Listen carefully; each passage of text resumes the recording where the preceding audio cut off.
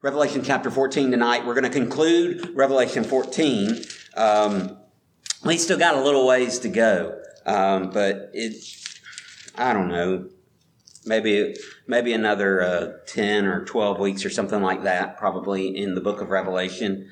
I was looking at the calendar, but I didn't count the days.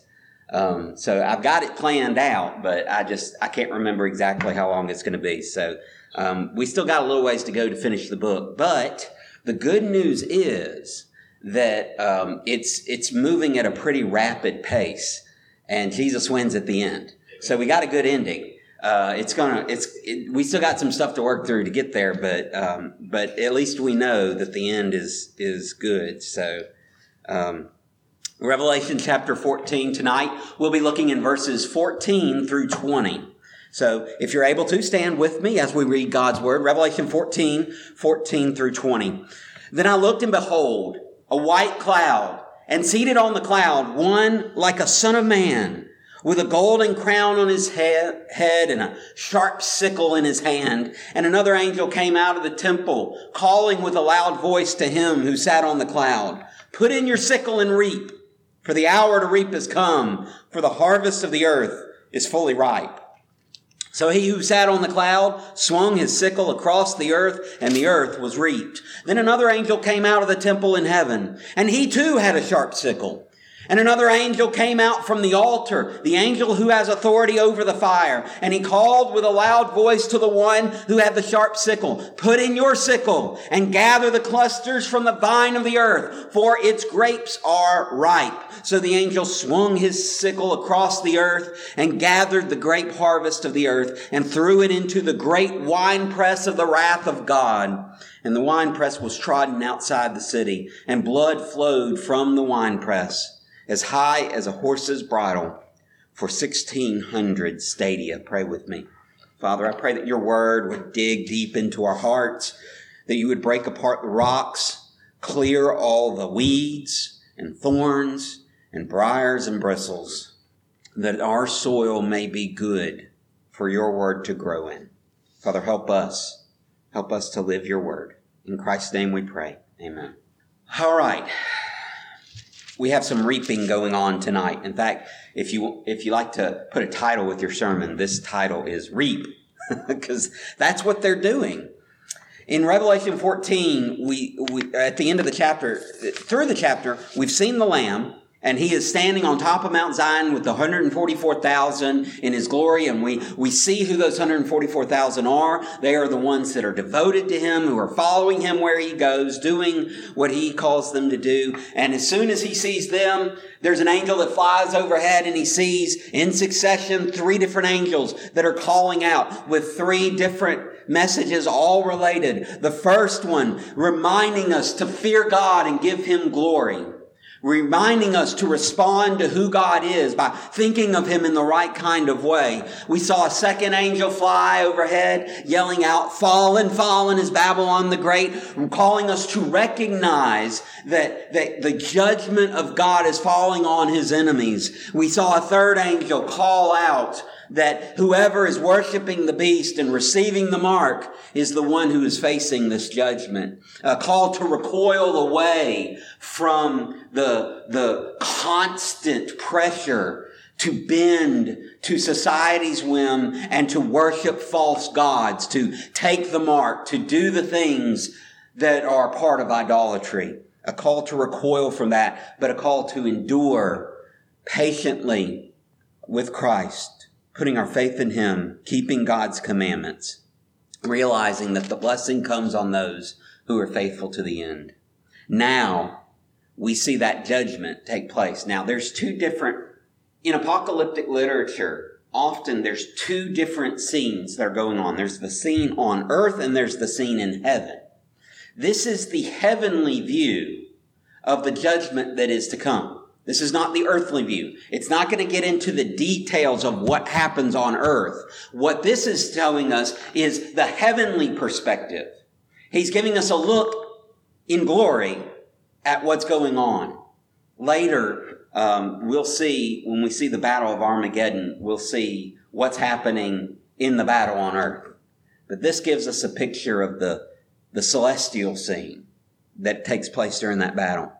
And so we have two reapers. First reaper is found in verses 14 through 16. Then I looked, and behold, a white cloud, and seated on the cloud, one like a son of man, with a golden crown on his head, and a sharp sickle in his hand. Now, I'm going to make a statement. Some scholars have disagreed with this, but I'm going to show you why I believe this is the case. This appears to be Jesus. And the reason I know that is because I don't know of anyone else in the Scripture that is called one like a son of man, but Jesus himself. This is the title that's used in Daniel chapter 7 to talk about Christ. Christ, one like a son of man coming before the throne, and he sits on the throne with God and reigns. And so this picture in Daniel 7 that John is riffing off of and using, not necessarily copycatting, but linking back to. In our day, we have hyperlinks. You go on a website, you can link something to take to another site. So on our website, we have links to different things. Some of them are within the website. Some of them are other websites. So we link to the local association. We link to the Southern Baptist Convention and the Baptist Faith and Message. We link to, on one page, we actually, every now and then we have different ministries that we partner with, that we help support through tithes and offerings. We will periodically change that on the website so you can see some of the things that your money goes towards. We link to them. So right now it's the River Region Pregnancy Center. And so we link to there. You can look at that, click on it, and it will take you to their website. Those hyperlinks, you don't have those hyperlinks in Bible Times because you don't have websites and you don't have that kind of thing. So you have to hyperlink a different way. The way they would hyperlink is they would use the same language. They would use something that sounds very familiar. That one like a son of man, that's a hyperlink. Taking you back to Daniel chapter 7. You'll see another hyperlink in here. We're gonna be in the book of Joel in a little bit. Because he's going to hyperlink back to that book. I'll show you that in a few minutes. But the reason I know this is Jesus, one of them is because of the hyperlinks. He's sitting on a cloud. He's one like a son of man.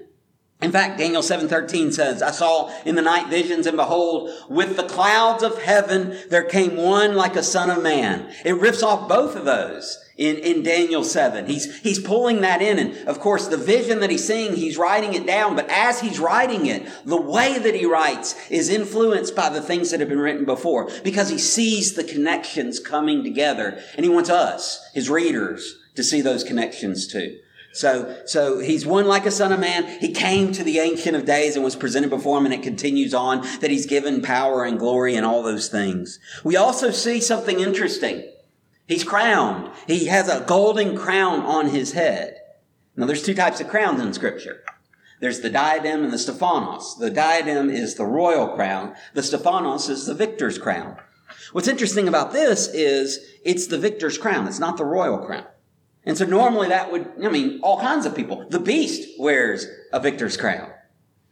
But here, we have this individual wearing a victor's crown before the battle even begins. In fact, do you remember before he was crucified that the soldiers put a crown of thorns on Jesus' head? That wasn't a diadem. That was a Stephanos. That was a victor's crown. The irony of a victor's crown made of thorns that's causing him to bleed and suffer and have pain. The irony was, it really was a victor's crown. Because when Christ was bleeding, when Christ was suffering, when Christ was on that cross dying for our sins, he was winning victory not only over sin, but eventually, a couple days later, would secure the victory even over death. So he was the victor. The ironic thing was they were actually crowning him as the victor, even though they were trying to mock him. Even though they were trying to despise him, even though they were trying to put him down, it turned out that really was a victor's crown. Then there's the angelic command. Now, this has us a little bit of questioning in verse 15. How can an angel command Jesus? Well, it's kind of funny. In Scripture, you can command someone without really commanding them. Think about the time that you pray and you ask God, or you tell God, because you're not really asking him to. You're telling him, heal this person. Are you commanding God? Better not be. Let me put it that way. You better not be. It's more of an entreaty, isn't it? It's asking him, but it kind of uses the words, the language of command.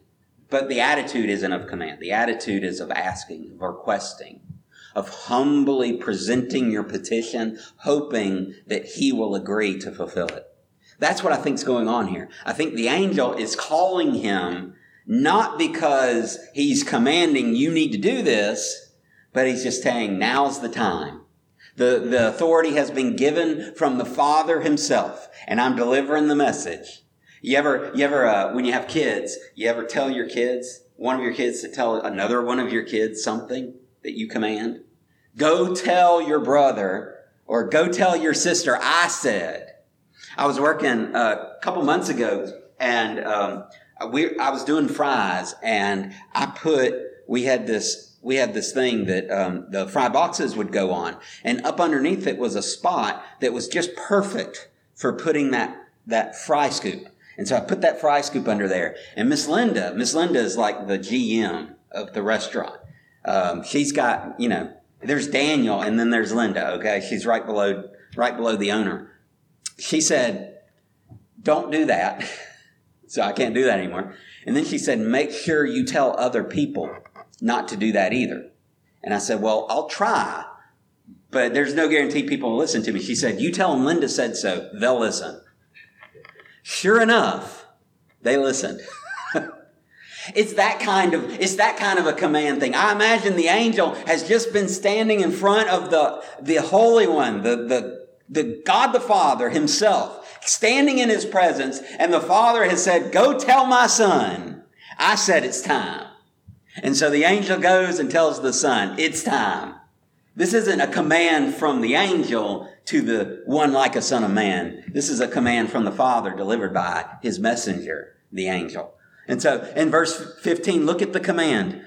And another angel came out of the temple, coming from God's presence, calling with a loud voice to him who sat on the cloud, put in your sickle and reap, for the hour to reap has come. It's time, for the harvest of the earth is fully ripe.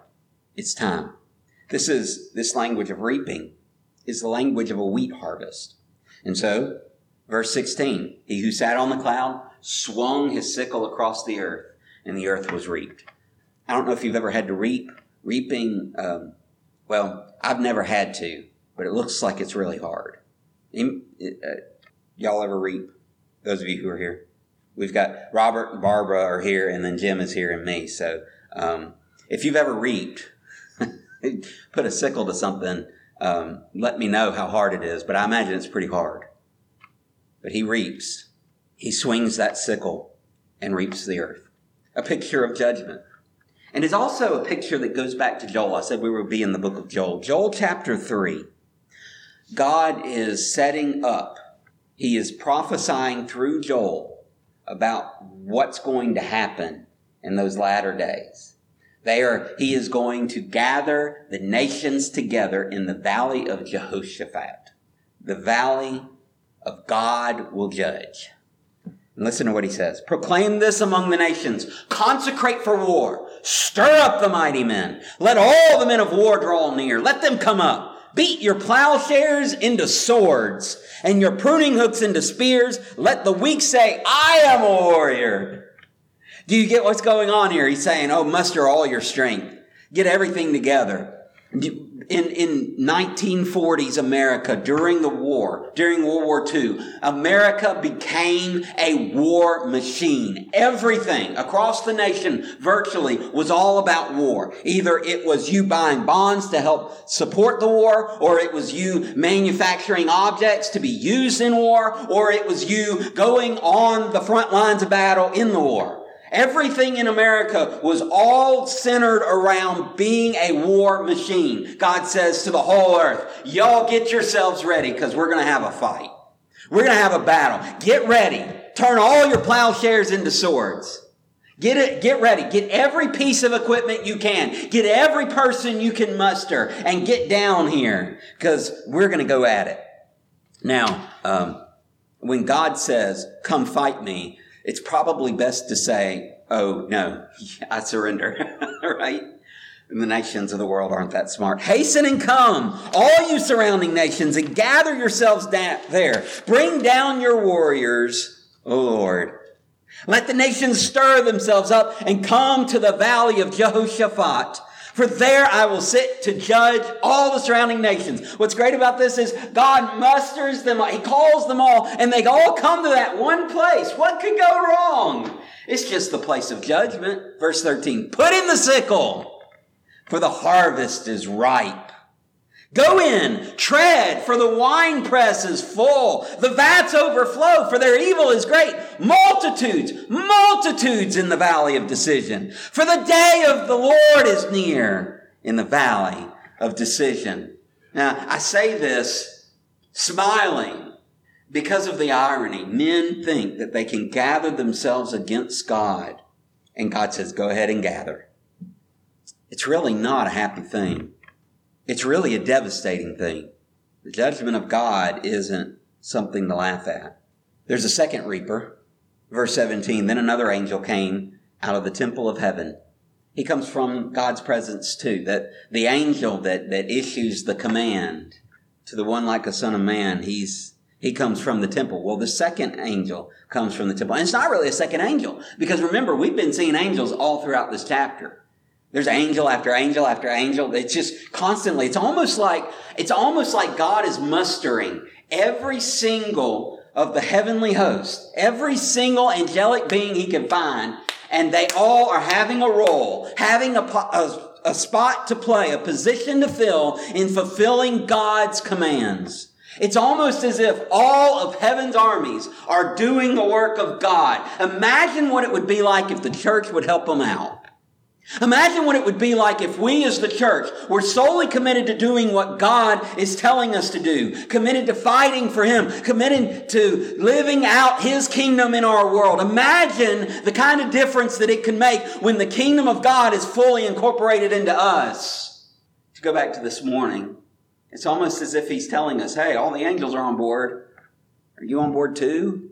The second angel in this passage comes out of the temple, and he also has a sickle. And another angel came out from the altar, one who has authority over the fire. So not only do you have these angels that are giving the messages of God, and these angels who are part of the plan, who are fulfilling the purpose of God in one particular way or another. They're all over this book of Revelation. You also have even the one who is in charge of the sacrifices on the altar in the heavenly temple. The one who is burning incense before the Father Himself. Even he's getting involved in the action. And he comes out, and he calls out with a loud voice to the one who had the sharp sickle. Put in your sickle and gather the clusters from the vine of the earth, for its grapes are ripe. So the angel swung his sickle across the earth and gathered the grape harvest of the earth and threw it into the great winepress of the wrath of God. This imagery, he's copying this imagery. He's repeating this imagery so that we can see it. Do you remember back in verse 8 of the chapter, he's talking about Babylon the Great, how Babylon the Great has fallen, this angel, and it mentions that Babylon the Great made all the nations drink the wine of her passion. Do you remember that? And then he kind of riffs off that and shows that the wine that they're actually drinking is the wine of the wrath of God a little bit later. Now we have a little bit of an insight into the wine being made. He says, gather all the grapes, put them into the wine press. God's going to make some wine. Both this wheat harvest picture and this grape harvest picture point us toward judgment. It shows us a couple of things about the judgment. Number one, it shows us that it's a complete judgment. Just as He gathers both the wheat and the grapes, God's judgment finds all. You see, Christians, we like to think we're not going to be judged by God, but we actually do face judgment. It's just that our judgment is in light of the cross. And so it's not a question of heaven or hell. It's a question of what do we have to give to God that will last? To put it into agricultural terms, God's burning away the dross. He's He's getting rid of the junk. He's separating all that out. What's left? When you go through the fire of purification, what is it that's left? The question for us isn't heaven or hell. The question for us is, how much do you have left after the judgment? How much of what you do matters for eternity, and how much of it is junk that just gets burned away? But for the non-Christian, for the unbeliever, the question is totally different. It's not even a question. It's hell. There's just no way around it. This judgment is complete. It's not like there's some special category of folks. Even some of the most basic things that we think of. Is he tall or short? Well, he's kind of in between. He's not really tall, but he's not really short. We have those kinds of things. We have some people that are born with various issues. There are all kinds of different things that kind of make them weird cases where they don't easily fit into a category, cases where they don't easily delineate one way or another. We have a lot of ambiguity in life. There's no ambiguity here. It's clear cut. It's complete judgment. One or the other. You're either for him or you're against him. Just like you either have the mark of the beast or you have the mark of the Christ. It's one or the other. There's no in between. There's no special case where God's got to figure out, well, I'm not quite sure what to do with you. It doesn't work that way. His judgment's full. The other thing that this passage shows us is in verse 20. It shows us the carnage. Verse 20 says, "And the winepress was trodden outside the city, and blood flowed from the winepress as high as a horse's bridle for 1,600 stadia." It's unclear whether he means that it was that high for that far, or whether it was just that high at its highest point and it extended out that far. By the way, 1,600 stadia would be about 184 miles of length. If you're looking at a map of Israel, go from the very top to the very bottom, that's about how far that is. The picture is the whole land covered in blood. That's a complete judgment, y'all. I could give you the math, but I think that picture just does everything we need, doesn't it? This judgment of God is complete, and it's final, and the carnage from it will be very great. Which once again calls us to the question, two questions. First, is that you? Are you facing that judgment because you haven't surrendered to Christ? Or maybe it's not you, maybe it's someone you know. What are you going to do about it? Church, I'm convinced more than ever that people are desperate to hear the gospel. You might think, oh, well, nobody I know wants to hear about Jesus. Believe me, there's plenty of folks who do. Let's do everything we can. Let's do everything we can to tell them. Because right now, there's no trumpets blowing. There's no seals breaking. There's no bowls being poured out. There's no judgment, no final judgment as of yet. We have time, but I don't know how much we have. So let's do what we need to do to represent our Christ before the world. Father, it's somber, but it's a good reminder that your judgment is coming, and Lord, we need to take you seriously. We need to take you seriously personally, because some folks hearing my voice tonight, some folks watching this, some may be sitting there knowing that they don't know you, knowing that they've never given their heart to you, knowing that they would face this judgment.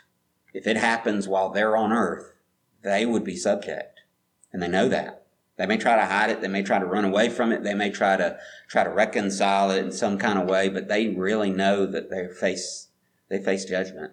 Father, I pray that you would stir their hearts to repent of their sins, because that's what's earning their judgment.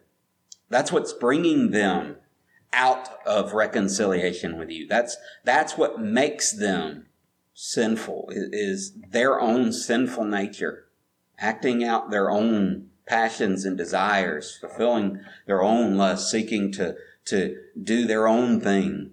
Even if they're quote unquote good people, even if they're not being really, really bad, God, they still need you because they're still sinners. And Father, I pray that you would Move them to put their trust and faith in you. Father, for those of us who are redeemed sinners, I pray that your word would change us, would shape us. I pray that your word would be a lamp to our feet and a light to our path. I pray that your word would not just give us peace, that we're not going to be judged in this kind of way, but Father, would also give us urgency to reach out to those who might be, those around us who don't know you, those around us who are asking the questions, who are seeking the answers, those around us who do not know and do not even know that they don't know sometimes. Father, I pray that we would be your witnesses and we would bring glory and honor to your name. Father, help us take this judgment seriously and help us act. Help us act with the zeal of a young man, with the heart of a mother, the discipline of a good father.